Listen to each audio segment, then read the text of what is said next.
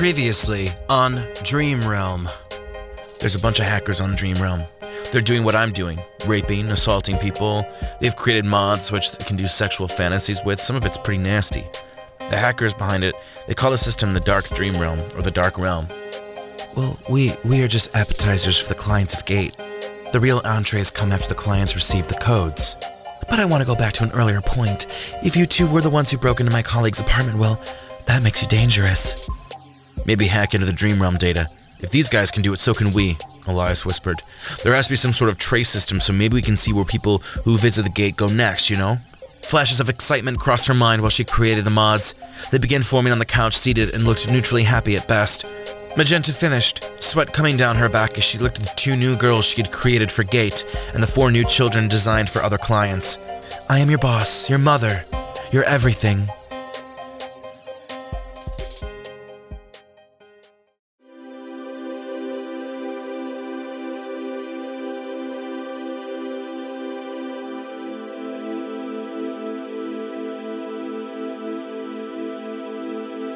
You're listening to episode 12 to the audiobook/podcast project, Dream Realm.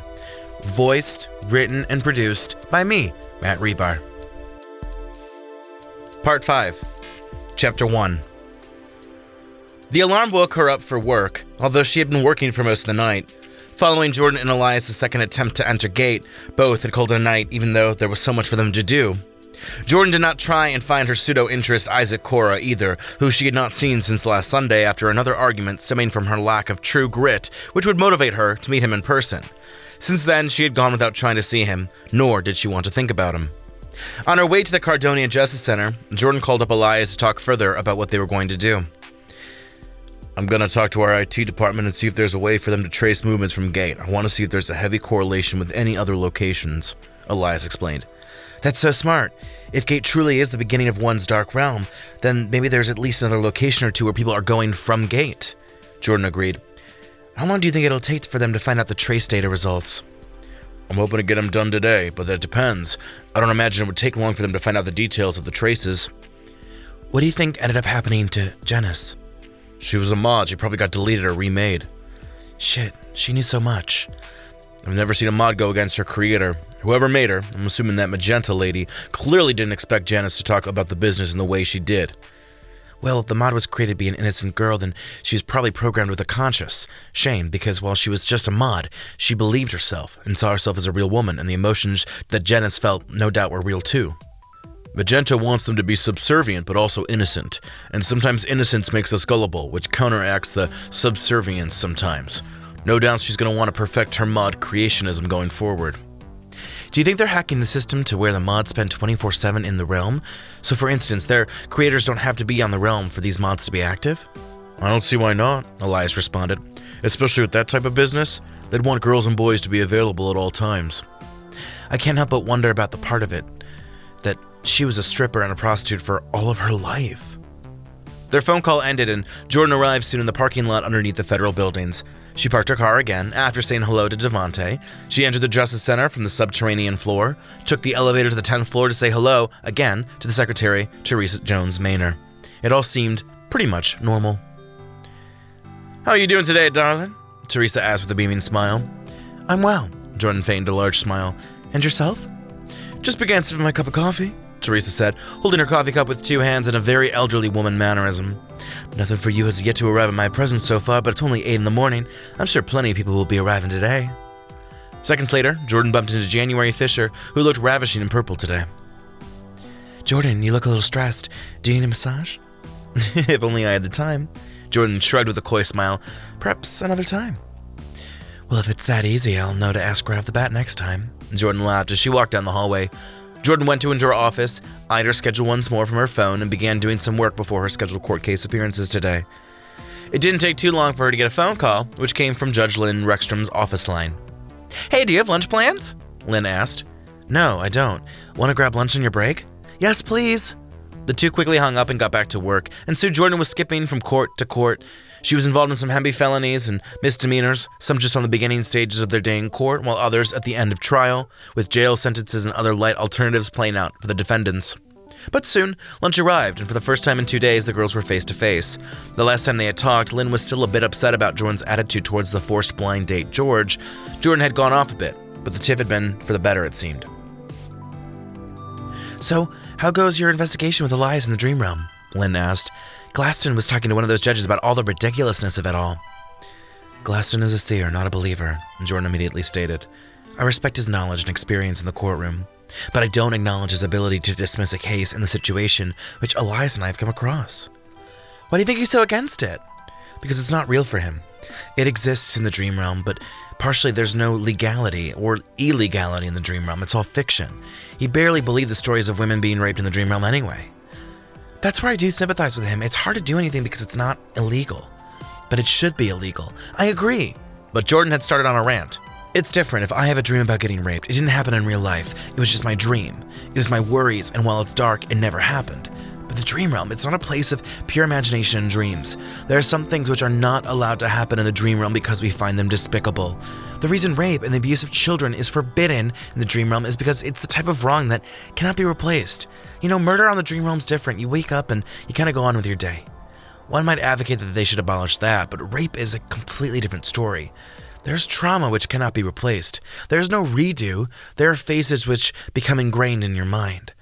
Not only are Elias and I going to expose the people behind the code, but we will go to the Dream Realm with this news, and we expect them to put a stop to it.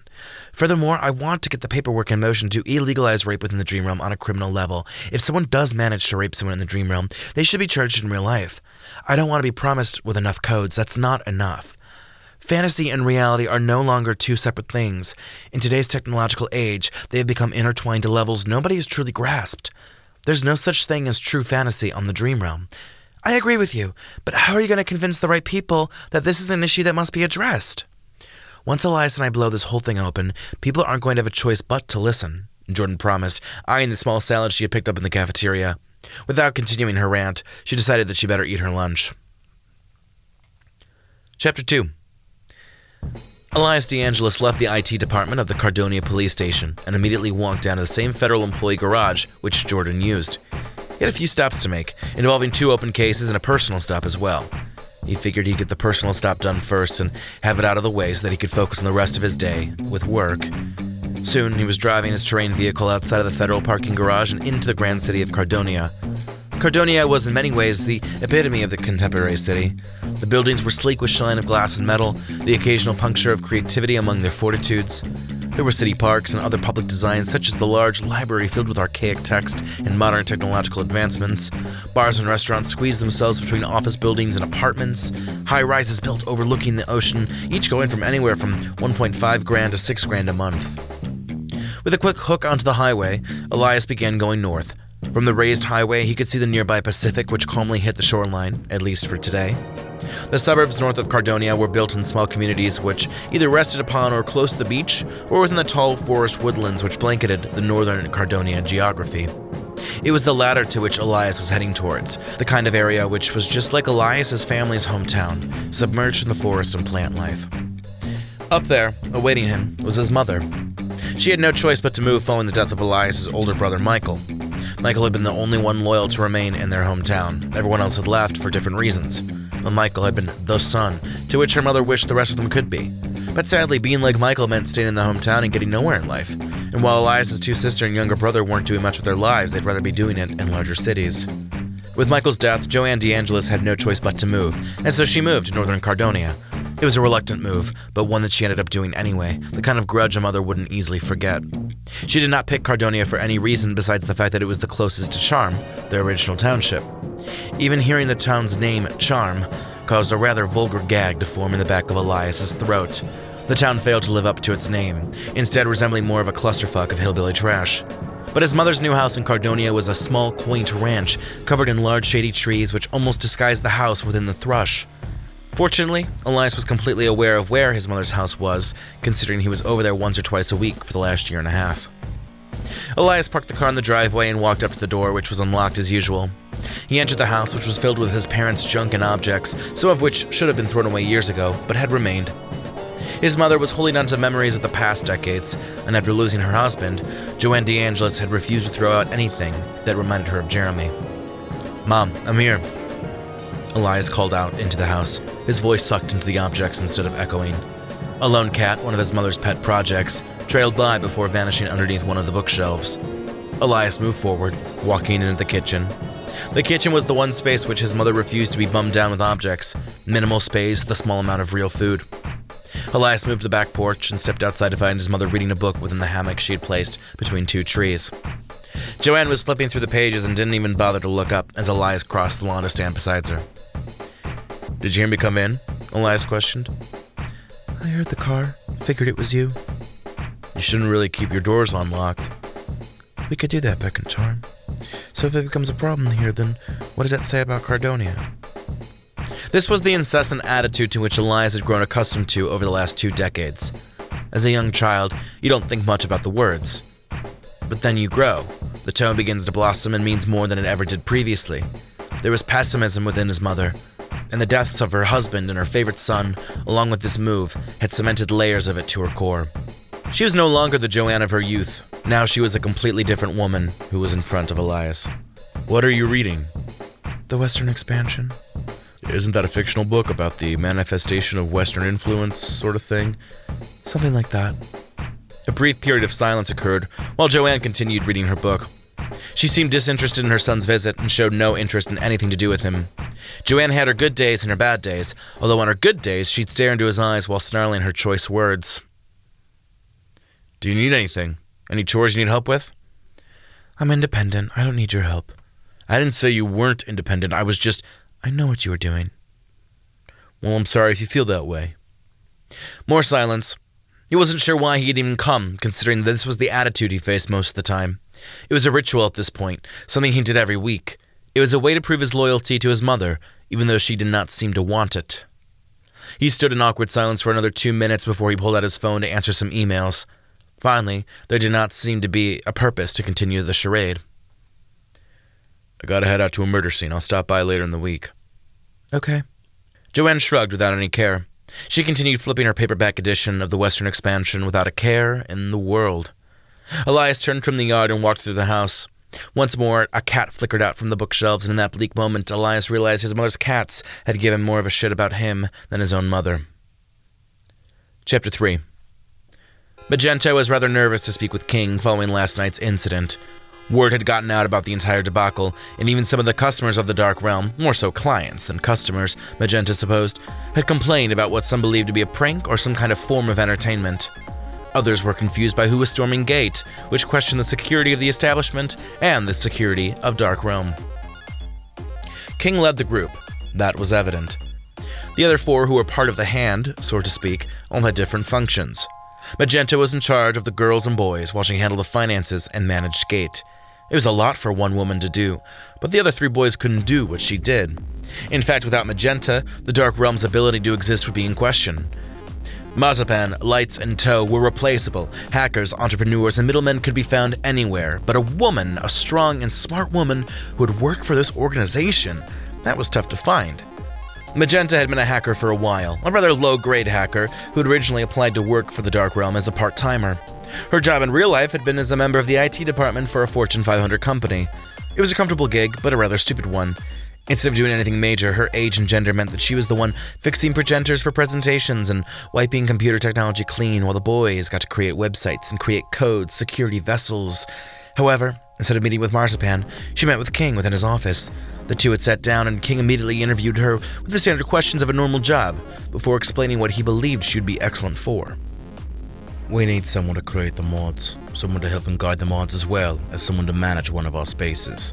I think you'd be perfect for it." The money from the gig was excellent. Too excellent to ignore, considering she was dreaming all of it together.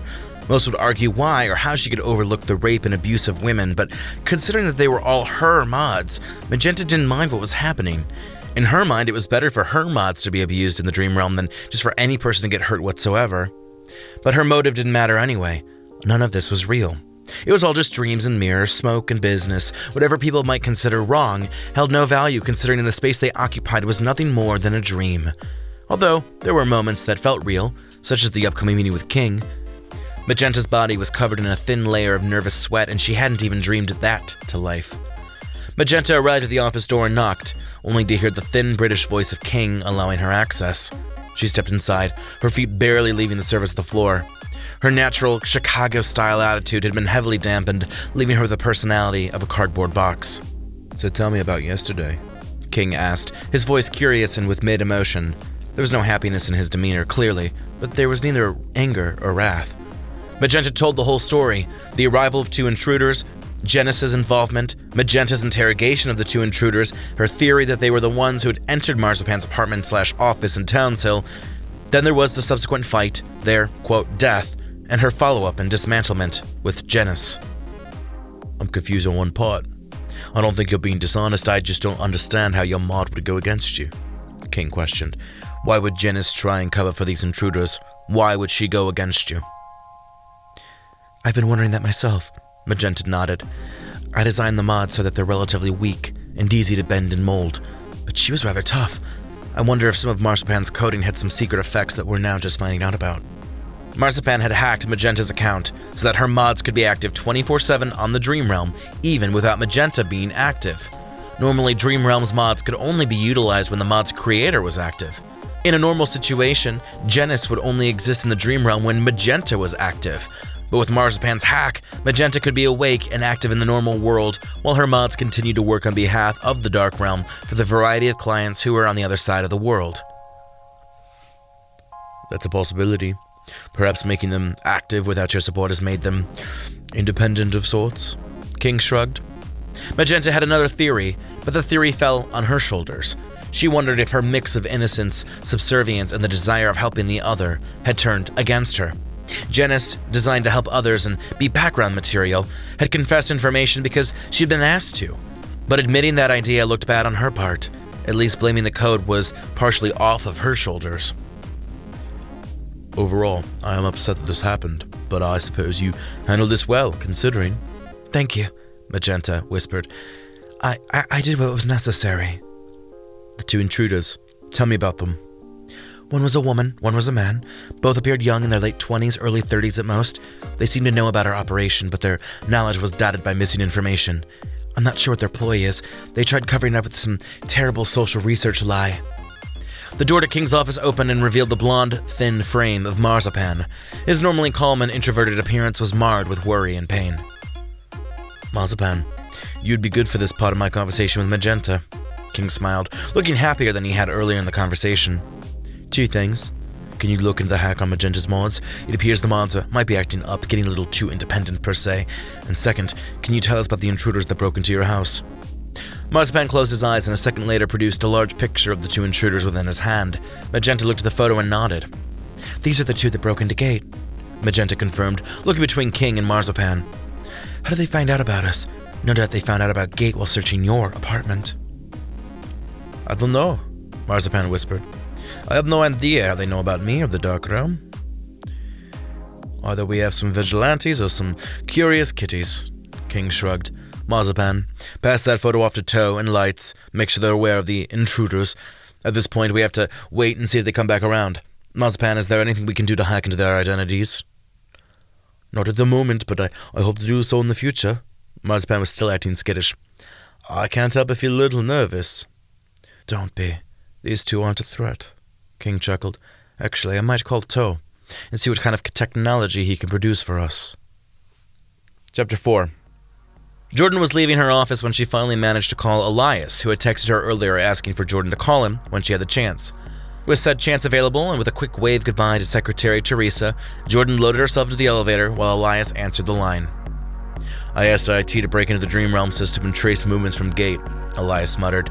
"But you didn't hear that because it's not exactly work-related, and I don't want the Chief to know we're spending resources on this. He might be worried about the public's privacy." "As long as we're not mining data or getting people's information exactly, that's all good," Jordan explained. "So they're just looking at traffic patterns, like where people are going from Gate and all of that." "Exactly, and they found a correlation that the same traffic visiting Gate is also visiting some kind of building within the Notoria Mountains." "Some kind of building?" "Yeah, it looks like Marzipan knows what he's doing. He made it impossible to truly detect where that building is. All we have is a 5-mile radius on the one side of the Notoria Mountains. It's far away from the towns, the cities, the slopes, the entertainment, the hikers. The building's probably easily spottable, but we just have to get to that area of the mountains." "So we're doing that tonight?" "Yeah, I have a couple more things to do, and then I'll head home and prepare for sleep." Investigating this dark realm has given me the most sleep I've had in ages, Jordan chuckled as she walked to the parking lot and to her car. Even though I can't sleep of my own accord and I have to use sleeping pills to calm myself down, I feel the same way. I visited my mother today. Usually I spend the rest of the day upset and awake, but I don't have time to toss and turn in my bed tonight. Are you okay? Jordan asked. She knew briefly Elias's issue was with his mother, but she never had met Joanne DeAngelis to know the full detail. I'm all right. Sometimes I can get over it quickly, but today was pretty rough. She didn't even look at me. She just kept reading her book. How long did you stay? I don't even think she finished a single page of the book. Damn. She's ungrateful. You should just stop visiting. She won't care, and it'll ease you up a bit. I wish it was that easy to tear myself away from the situation. Elias shrugged. You have a tepid relationship with your parents, right? I was never close with my parents the way some people brag about, but it could have been worse. We share that unconditional love. It's just that we don't really share much else. So yeah, I don't even know if I have that. I'm sure you do, you're just overanalyzing. You haven't met my mother. Elias smiled over the phone, leaning back in his office chair. Have you and Rickstrom stopped fighting? We were never fighting, we just had a little bit of a misunderstanding. Whatever you want to call it. Did you fix it? Things are back on track. I should just have been a little bit more honest with her from the start of all this matchmaking and love talk. You know she's a romantic. I'm not as much. She wants what's best for you. Sometimes she makes the wrong choices, but never out of malice. Trust me, some of the guys I'm sure she's contemplated setting me up with would definitely fall under the wrong choices category. Jordan chuckled. So see you around 9:30 p.m.? I'd say so. The phone call ended, and not much happened until both of them were in the dream realm. They originally met at Oolong for Memories and had a brief conversation with Cherise Bethine, the leader of the New Leaves, a group of women and men who'd been raped and assaulted in the dream realm. They told Cherise about Gate, and then where they were heading to next, a location within the Notoria Mountains. I had an idea that these people were working together, but this is crazy, Cherise whispered. They're a full-blown organization, aren't they? They have so many members, all those poor girls, Maud's human. Nobody deserves to be in that position. We aren't sure what is or what is not consensual, and we're not sure who or who is not a Maud, Jordan explained. But you're right. Even to be raping Mauds is too dark and should be illegal in the dream realm. It is really fucked up. What do you think you're going to find in the location within the Notoria Mountains? A brothel? It could be anything, Elias responded. We're going to scope out the scene as much as we can. Be safe, Cherise sighed. Her last words of advice as both Jordan and Elias therein vanished, reappearing within the mile radius of the Notoria Mountains. It was instantly colder, not too cold where they were freezing, although the mid-temperature of Urbana was done away with and replaced with the lower 40s. But in the real world, a snowy mountain range would probably be much colder, but in the dream realm, well, anything was possible. The Notoria mountain range was large, filled with miniature cities and townships within the valleys and spines of the center. Ski resorts and winter sports resorts and spas built up away from the traffic, while as far as the eye could see, dark mountains covered in pine and snow filled the landscape. It was perpetually nighttime for some reason here. The sky a purple navy and occasionally covered in aurora borealis-type lights, which dotted the sky like its own pyrotechnic show.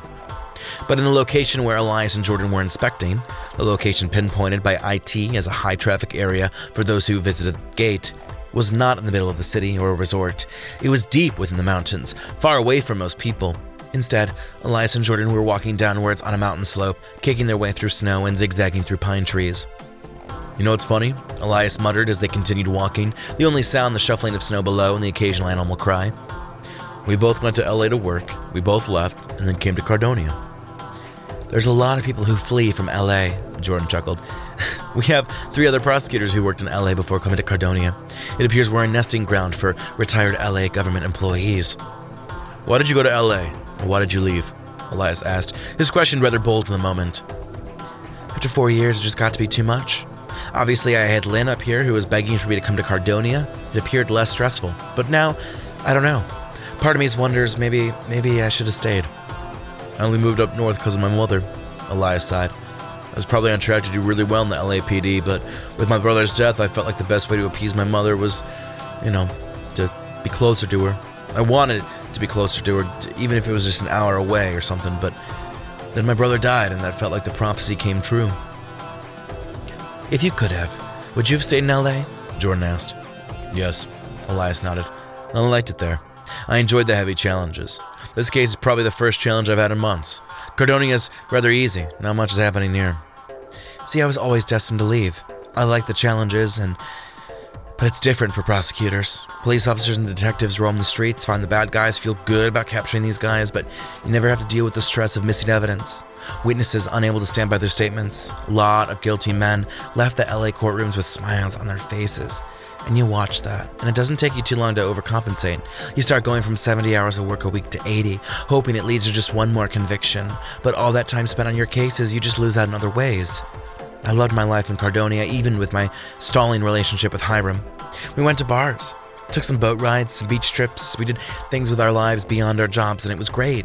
But in LA, I can't even remember the things I did. I barely lived life like a tourist there. It was a challenge for me in other ways because, well, besides the career. And I don't regret leaving. Maybe I was cut out for some of the good stuff, just like yourself, but I think most of it was a wash anyway. Jordan stopped talking for a second as they both moved forward. You never really wanted to escape LA, Jordan corrected. You didn't leave LA per se, you just came here for your mother. For a woman who doesn't really care that you're here for her. You could stop seeing her and move to LA and she probably wouldn't say anything. If I have a weakness, it's loyalty, Elias admitted. It's being unable to be selfish, to admit I never wanted to leave the LAPD, and the only reason I did was because I thought I was going to be a good son. I thought, this will prove I love my mother, as I packed my goddamn bags in my house in LA. I didn't make that decision for myself, and I should have. I owed that to myself. I owed it to myself to continue doing what I wanted. You can always move back. A washed-up 34-year-old detective. Too much young blood shifts in LA. Please, they make room for you any day of the week. I'm happy here, don't get me wrong. But you're not fully happy, though. You're just content, and you know that contentment is not happiness. I know that. Say it for yourself, then. More silence as the two dredged forward down the slope. I don't need to say it, I know. Say it. Look, Jordan. Elias whispered, pointing southwest, and Jordan turned to that direction, forgetting about her earlier statements. Both of them could see the man-made light coming from the southeast. It was at best 2 or 3 miles away, although in the landscape like this, the light was heavily visible, especially through the open thickets of pines, which weren't clustered enough for complete darkness. That must be it, Elias whispered, moving forward towards the building. Thank you so much for listening. For more podcasts and work done by me, Matt Rebar, check out my website at www.mattrebar.weebly.com. Tweet or Instagram me at Reebstar, Hribstar. And if you missed it, all 10 episodes of Season 1, Unconscious Subconscious, are available on Apple Podcasts, Spotify, Google Play, and more. Until next time.